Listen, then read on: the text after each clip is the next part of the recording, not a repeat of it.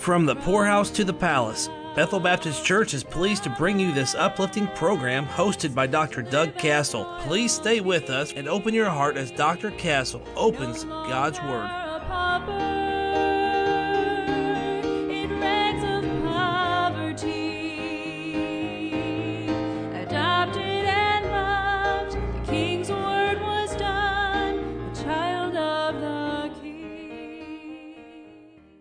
Well, greetings today, beloved. I want to get right to it today. I went a little long yesterday, but in Zechariah chapter 1, verse 1, we've been looking how the burden of the word of the Lord came for Israel, saith the Lord, which stretcheth forth the heavens and layeth the foundation of the earth and formeth the spirit of the man. And we found three creative acts of God: the stretching out of the heavens, the laying of the foundation of the earth, and the forming of the spirit of man. And God used the first two, the creating the heavens and laying the foundation of the earth, to emphasize his sovereignty as creator, ruler, and judge over the last creative act, the spirit of man. And there is the doctrine of the Sadducees is very much alive today. They don't believe in God, Satan, holy and unholy angels. They do not believe in the eternal spirit of a man. They believe only what they see, which is a doctrine of faithlessness. They walk by sight, not by faith, whereas the believer walks by faith and not by sight. But don't be deceived. The Holy Spirit breathes the truth, beginning with creation in the heart of every man. God reveals himself to every man through creation and conscience. That's what Romans chapter 1 teaches us. Also, Isaiah 42:5 says, Thus saith the Lord God, He that created the heavens and stretched them out, He that spreadeth forth the earth, and that which cometh out of it. What did you and I come out of? The dust of the ground. He that giveth breath unto the people upon it, and the spirit to them that walk therein. God in that one verse said, what are you saying here? God is repeating himself. I've created the universally, the foundation of the earth. I've created man and the spirit of man. There is a difference between breath and spirit. The first is earthly and temporal. The other exists forever and ever. You will live forever or die forever. Your spirit will be given a body of death or a glorified body of everlasting life. The world is possessed with destruction, the destruction and control of Jerusalem. That's verses 2 and 3. Let me read those for you today. Behold, I will make Jerusalem a cup of trembling unto all the people round about, when they shall be in the siege, both against Judah and against Jerusalem. And in that day will I make Jerusalem a burdensome stone for all people. All that burden themselves with it shall be cut in pieces, though all people of the earth shall be gathered of the earth be gathered together against it. The whole world is against Jerusalem. Even all nations are going to forsake Israel, and you and I have been the only Israel friend Israel has had historically, the United States, and even we have rejected her.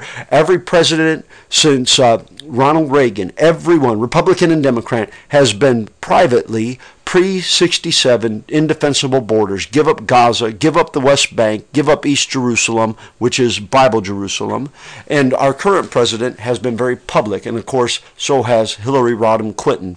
Now, let me tell you something. The whole world is against Jerusalem. I've told you also how the United Nations, that 40% of all the resolutions passed against repressive governments are against the nation of Israel, the only democracy in the Middle East. And nations that are truly repressive, like Iran and China, get almost no attention and slaps on the wrist. But 40% of every resolution from 1975, when 6 communist nations and 6 Muslim nations joined the United Nations so they could yoke together towards a common goal, the destruction of Jerusalem and Israel.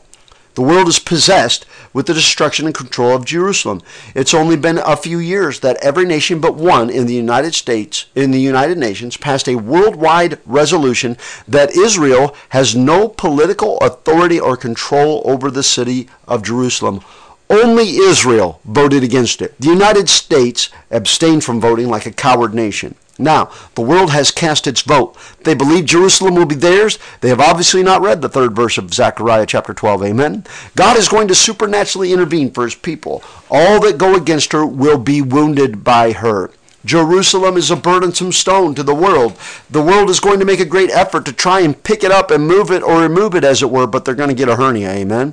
The stone they try to move will be too heavy. They will not be able to lift it. It will be too coarse, and it's going to scrape their hands and their legs and their belly. Its sharp edges will cut them wherever it touches them. The whole world may gather against her, but God will deliver her. There are at least 3 wars coming in Jerusalem. By the way, let me just say that.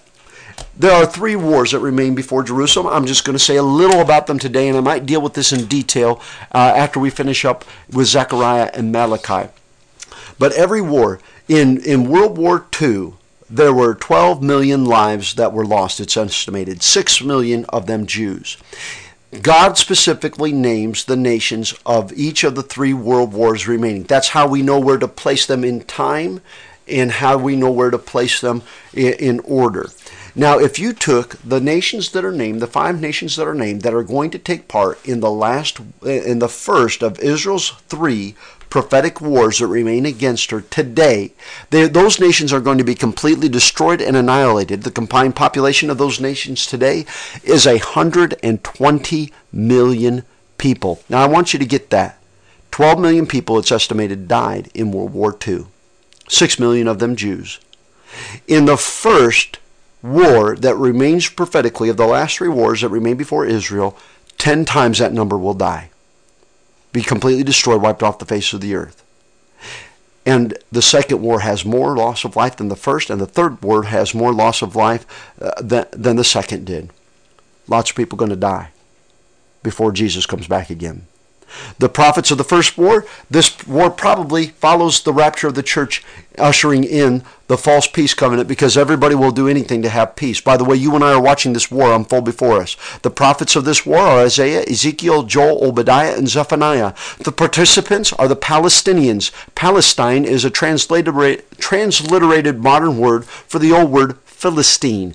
The Gaza Strip. What are the 5 lords of the Philistines? Gaza, Ekron, Ashdod, Ascalon, and Gath. Those are the 5 lords of the Philistines. We hear about the Gaza Strip. The house of Esau, that is there to the south. And Bosnia, Iran, Syria, Lebanon, Egypt, Jordan, and Saudi Arabia, all the border nations, all the nations that surround and borders touch, with the exclusion of Iran and Iraq from Isaiah 13.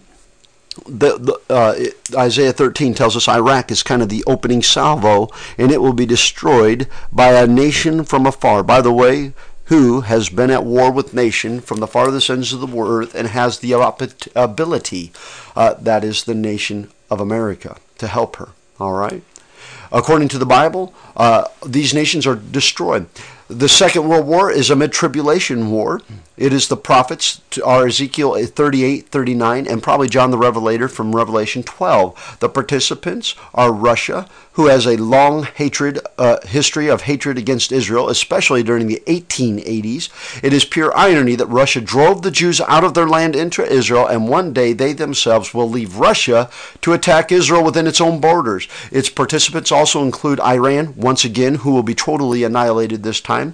The biblical land of Ethiopia, which today, along with modern Ethiopia, also includes Sudan and Somalia, nations we have heard of. Northern African nations also of Libya, Tunisia, Morocco, Turkey in the Middle East, and Germany, and perhaps some of the smaller Eastern European nations.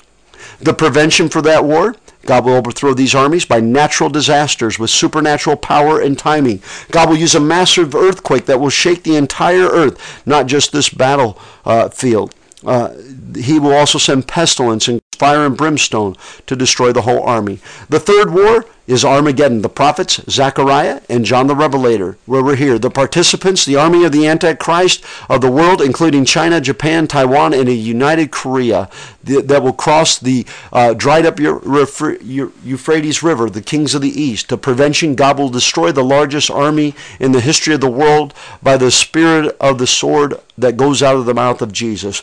God has strategically and sovereignly placed Jerusalem. It is his divine will that no nation touch the apple of his eye. No one will move his holy city, nor its citizens. I have given you the 3 wars to come, but want to be clear that Zechariah is speaking collectively of all 3, for all, though it's possible the first might be pre-rapture, all 3 take place in that day, in that 1,007-year period, to include the Great Tribulation. He is referring specifically, though, most specifically, to the final battle, the Battle of Armageddon. I know I've given you a lot of information, but I have very little time, and I want to give it to you, though, and hopefully you'll know a little bit more, and a little bit more what's going on in the world will just make a little more sense to you. Amen. I understand our Bible is inexhaustible, but it's also infallible. It's indestructible. This will come to pass. Tomorrow, we'll pick up in that day of Messiah's. We have seen in that day of Messiah's strength declared, his victory for Jerusalem. Tomorrow we'll pick up in that day of Messiah's smiting destruction in verses 4 and 5. God bless you until our time tomorrow. No longer a pauper in rags of poverty. You've been enjoying the program From the Poorhouse to the Palace. Find Pastor Castle's Bible commentaries and other resources when you visit the website bbclinton.com. Archive broadcasts of this radio program are available at WYTJradio.com. Listen to the latest broadcast wherever you are, or catch up on what you missed whenever you want by subscribing to the podcast on Spotify, Apple Podcast, or Google Podcast. Just search From the Poorhouse to the Palace. From a poor lowly